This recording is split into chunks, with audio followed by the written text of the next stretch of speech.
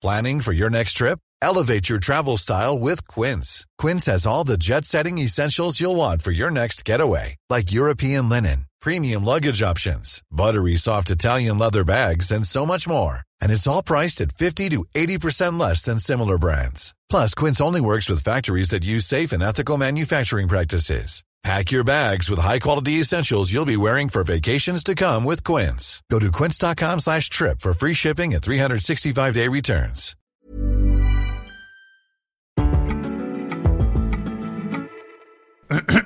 Whoops, a bit too loud. There we go. Hello, everybody. Welcome to Homo Sapiens. I don't know if I've done this before. I'm going to wish you happy Easter because this is the episode that's going out just before Easter. I believe it's Good Friday tomorrow. Have you bought your eggs? Have you bought chocolate? Have you called your mother? Very exciting that I'm not here alone. I'm joined virtually by a wonderful man who spreads love and light wherever he goes, Reverend G.D. Macaulay, for a very special Easter special of Homo Sapiens, who defines himself, I think, as the happy, holy homosexual. Is that right? Absolutely, Chris. I am the happy, holy homosexual. I'm the founder and the chief executive officer of House of Rainbow, a grassroots community organization that started over 15 years ago in my native country, Nigeria, in Lagos. And then, of course, we continue the amazing work here in London in 2010. And, of course, we've grown. So that's me in a nutshell. Yeah. Do you see Easter as one of the times when you are going to overdrive on pastoral care, looking after people, looking after members of your community in your church? I think Easter, like any other traditional Christian festival, is always an opportunity, to highlight the message of inclusion.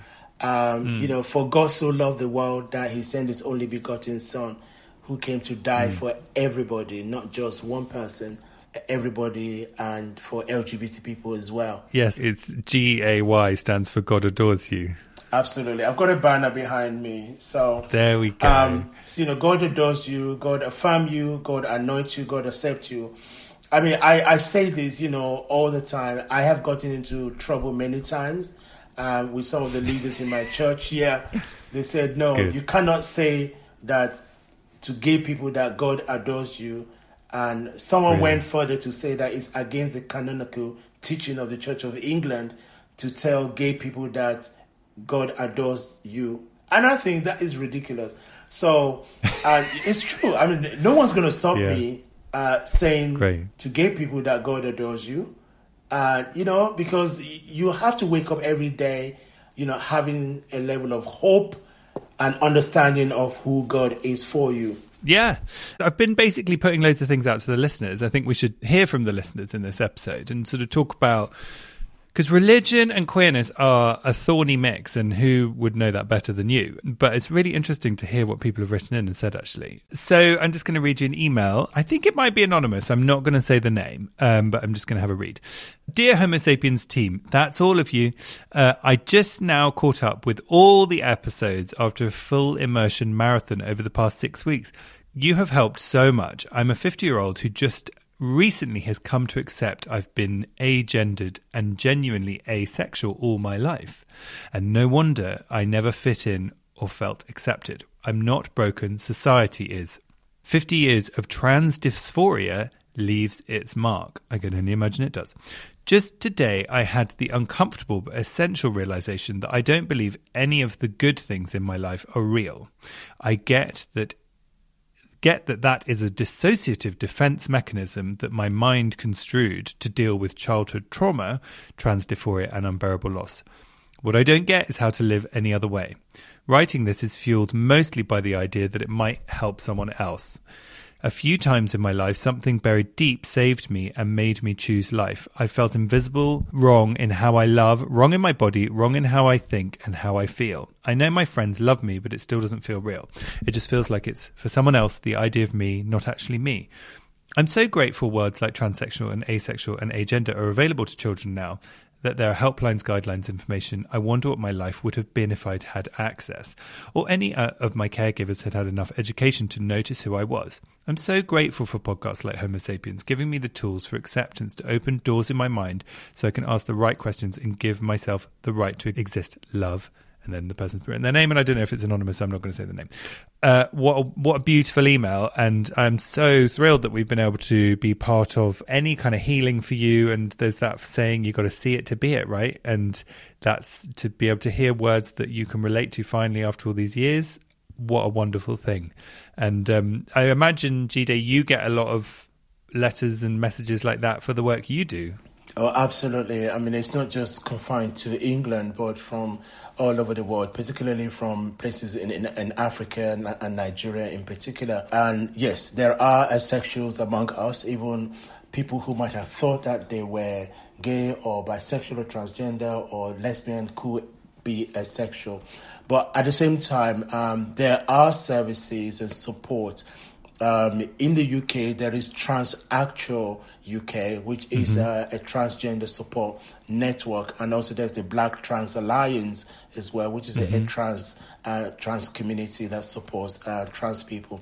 So, but at the same time, I think people should also know that we are currently campaigning, part of a community campaigning to ban conversion therapy in the UK. And you might have heard the news that the UK government did a U-turn on the legislation, and then later said, no, we will allow the legislation to go forward to ban conversion therapy for lesbian, gay, and bisexual, but not for trans people. The wheel of change continues. We continue to make sure that our voices are heard, we are visible. A number of Christian leaders also signed a letter to the Prime Minister saying that, we do not accept, the U-turn on the legislation. We do not accept that, you are not going to ban conversion therapy for transgender sibling. But of course, many people question their sexuality. Anything outside of heteronormativity is considered an abomination, is considered a crime of some sort. But, what we have been saying and been campaigning for over the years, part of our teaching to the LGBT community, those who are non-conforming, non-binary, is that God loves you just the way you are. God accepts you. God adores you. And that is a clear message, that I want to share, even alongside, me saying that I'm a happy, holy homosexual. Honestly, life has not always been happy, but I have to let you know that out of the mess, I try to look for the silver lining. It's not easy. I have had to face many forms of discrimination, racism, xenophobia, homophobia, stigmatization because of my health. So there are just so many things that you have to face challenges. But I wake up every day knowing that here is an opportunity, for me to reach for that goal, for me to do better, and also to help other people. Well, that's why I wanted to talk to you, because it's refreshing to hear, because, religion, I'm not religious, right? But religion represents many great things for many people. Queer people can feel automatically excluded, and that's not true. And then when I listened to interviews with you and stuff, I just thought it was really inspiring to hear a different angle on it. And the other thing I want to add as well is when you mentioned conversion therapy, there is also this person who's written in talking about being asexual. There is also asexual conversion therapy, which Yasmin Benoit spoke to us about, a previous guest who is also aromantic and asexual. And, that's overlooked as well. So the more we can club together and support our trans members of the community and also asexual, aromantic, everybody, we are all one who can work together and look after each other, right? Absolutely. Chris, I am actually a co-founder of the Global Interfaith Network. I am still very much connected to the network. The offices are based in South Africa.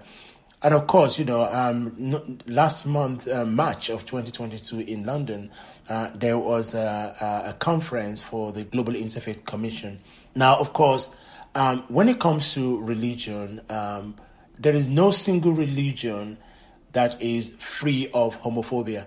So we know that, major religion, for example, the Abrahamic faith, we're talking Christianity, Islam, and Judaism, is very, very harsh, on the LGBT community. But the other reality is that, there are, queer theology, there are liberation theology that speaks to the lives of LGBT people. Now, one thing I want to make clear to our listeners today is that religion is about peace and love. It's about justice and kindness. So anything that is negative is not of that religion.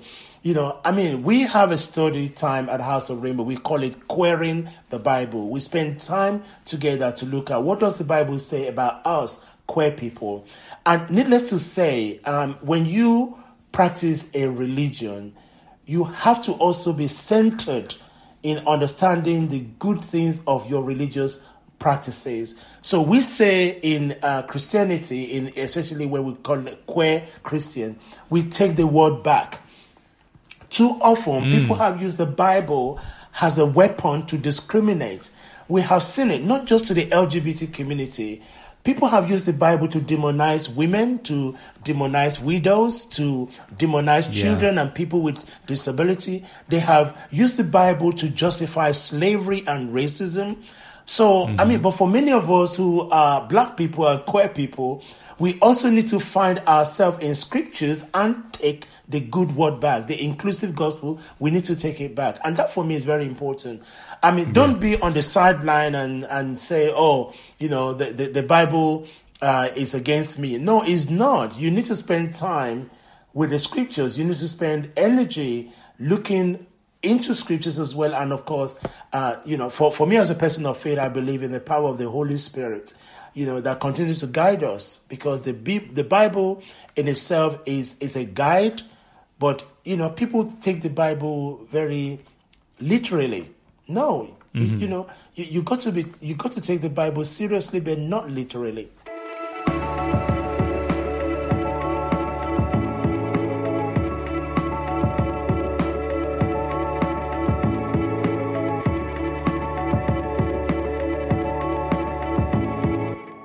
Do you feel, just you as a person, aside from your faith, aside from your job, do you sometimes feel like you are just fighting so against the tide with that stuff? And how do you feel in those moments?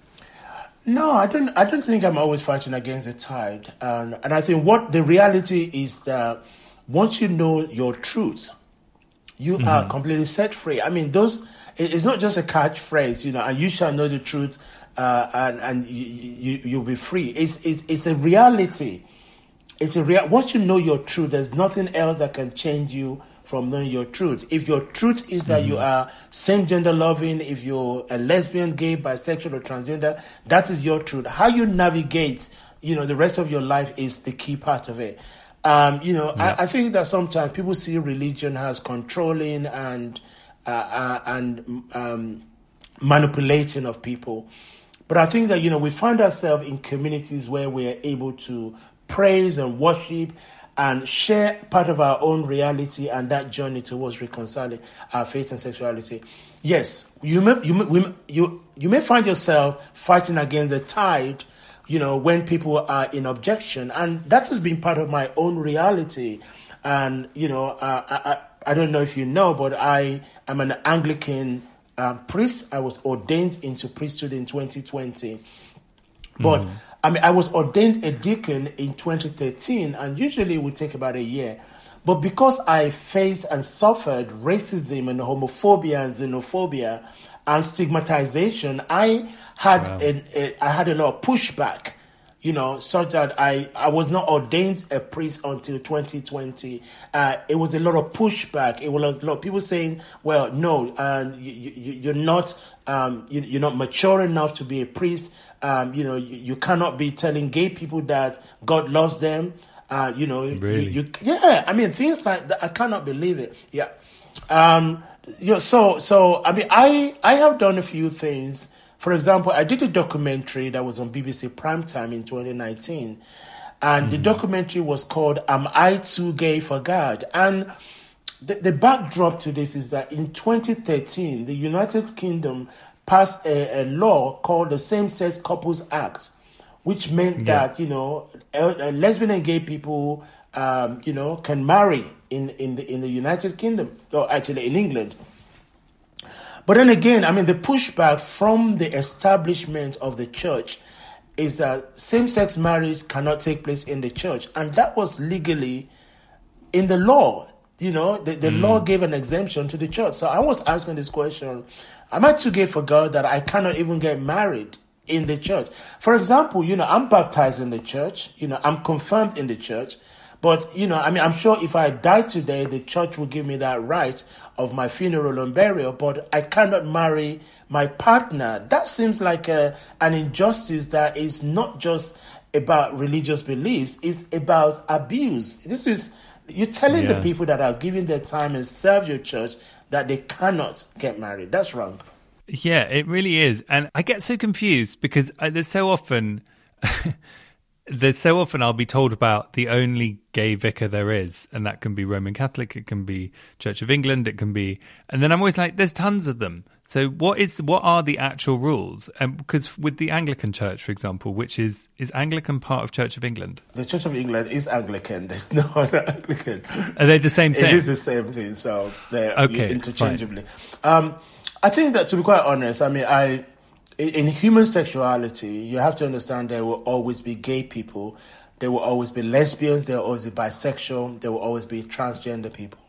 And I think that, to serve God, to be a priest, is got nothing to do with your sexuality.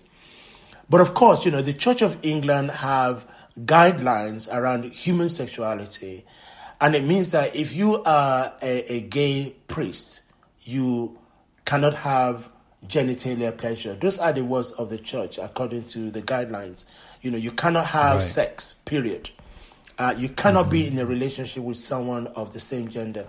Okay? Even for our heterosexual siblings who are priests, they have to be married. They cannot be in a cohabitation or just, they have to be married if they are in a relationship. So you can see the limitations are there. You understand me? And this is why I think that the church, to some extent, collude with people not living their truth, not living their best life. Because too often, someone who is gay, who is in a relationship, is not able to celebrate that relationship within their church community. So that means they have to keep it under wrap. So too often, their lovers become their friends or a neighbor or a lodger and things like that. And that is very unfair, to the gay or lesbian person. If you were heterosexual, your relationship is never something that you hide from the church or from the congregation. But because there are rules and guidelines, of course, they're often broken. But of course, nobody comes forward, to speak the truth about what's going on in their lives because of the repercussions. There are many gay priests in the Church of England, for example, that decide to resign when they got married to their partner, their same-sex partner, because, they didn't feel comfortable that they can stay in the church. There's no good behind secrets, you want people to be able to live their truth no matter what it is. So we asked, do you, as an LGBTQ plus person, identify as religious? 86% of you said no, and 14% of you said yes, which is it was very interesting because it sort of tallies with my experience of queer people thinking that they are excluded from the church. How did you arrive at religion? Did you have your calling? Is that how it happened for you, GD? No, I didn't have that kind of epiphany. I was born and raised in a Christian home. My parents were Christians. My mom is late, but my father is still alive. My father is a leading theologian, in Nigeria. So again, I was brought up around faith and it's been part of my life. Now, of course, there are times where, my sexuality, I felt very strong about my sexuality, but I've never considered giving up on God. You know, whatever the pain that I'm going through or my experiences around my sexuality, I always lift it up to God in my prayers. And so I didn't come to this situation where I felt, oh no, I need to go into priesthood. You know, it's something that I've always wanted to do from when I was about 13 years old. But at 13 years old, you know, I was also discovering changes about myself. You know, at 13 years old, I knew that I was gay, I was different. But again, you know, I mean, by this time, I've also come across Bible texts and Bible teachings about homosexuality. And as a 13-year-old, I didn't understand it, but I understand better today. But what I'm trying to say is that, you know, my calling to ministry has always been part of my own growth and my own formation. So I've always known that I want to be a priest, but I didn't have the clear pathway when I was growing up. But of course, you know, after I was married to a woman, divorced and separated and divorced, is when I started to think more about going into ministry. I really wanted to serve God. But of course, I mean, there are two things that are now hanging upon me. One is my sexuality, and the second thing is that I'm divorced. And those two things have some very bad teachings in scriptures. You know, if you're divorced, you know, you're going to hell. If you are gay, you're going to hell. But I had to find a way, not just navigate around it. I needed to walk my way through it and understand it. So it was later in the early 2000s that I was introduced to the Metropolitan Community Church. And the Metropolitan Community Church is an inclusive and family ministries that's welcoming to the LGBT community, including training for leadership. So it was within this community that I trained, you know, for leadership, and I was successful, and I was ordained. And it was out of that I also grew the passion to start the community of House of Rainbow. Of course, it was later on that I came to train, you know, for the Church of England to become an Anglican priest. So for me, I've always wanted to serve in the church, but as a black person, as a gay person, there's always obstructions along the way. But these are things you navigate. They're not easy. So when you married a woman, was that because you were in denial, or because you were just in love, or what was that? I think you know, it's a cross between denial and I'm in love. But you know, there are stages that got me to that point. I mean, I got married when I was probably about 24 years old, very young. I mean, I'm 56 now. So by the time in my early 20s, I really struggled with my sexuality. And because I was brought up in a very conservative Christian environment, all the teachings and knowledge about homosexuality were very negative.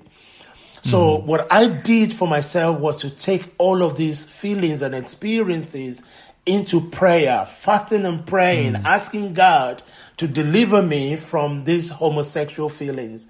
But of course, you know, when I finished praying, I think it took me 40 days or so of praying and fasting. You know, I met a girl in my church then, and I asked if she would be my girlfriend, and she said yes. And of course, me being very inexperienced and ignorant, I was celebrating that. Oh my God, now I have a girlfriend, I'm no longer gay. That was far from the truth. You know, the reality is that now I'm in a relationship with a girl. It means that I kind of shut down, you know, all of my feelings for men at the time.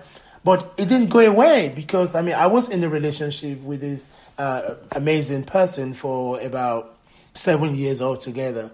So from about 22 years old to maybe 29 years old. So it was difficult because the first 2 years of our relationship was the easiest part because we lived apart. Then we lived together for 2 years, and then it came to the notice of the church, and then the church said, no, you cannot live together, you have to get married. So, you know, family pressure as well, we got married. And of course, we have a child together. But I didn't have a plan. It wasn't my plan for me to get into a relationship with a woman to avoid my sexuality. You know, I knew about my sexuality. I didn't have the knowledge about my sexuality that affirms me, that tells me that it's okay. Many people go through that. The work that we do at House of Rainbow today is actually to support the LGBT community reconciling their faith and their sexuality. You know, I would rather that 100% of the people that I come in contact with avoid the mistakes that I made, believing that I'm no longer gay because I made a prayer. And also there was no one to turn to. There were no religious leaders to turn to say, these are my feelings, and, given the opportunity that they will affirm, my sexuality. And how amazing that you've created that space for people now. Thank you. Stop right there, listener. I've just seen you've cracked open your Easter egg too early, haven't you? I know at least one of you, that's true. Listen, I've already mowed my way through a bag of mini eggs. That's the end of part 1 of our lovely chat with Reverend G-Day, asking the question, does God love LGBTQ plus people? Well, we're getting to the bottom of it, but you'll have to go over to part 2 in the feed to find out more. Okie dokie. Imagine the softest sheets you've ever felt. Now imagine them getting even softer over time. That's what you'll feel with Boll & Branch's organic cotton sheets. In a recent customer survey, 96% replied that Boll & Branch sheets get softer with every wash. Start getting your best night's sleep in these sheets that get softer and softer for years to come. Try their sheets with a 30-night guarantee. Plus, get 15% off your first order at bollandbranch.com. Code BUTTERY. Exclusions apply. See site for details. Powered by Spirit Studios.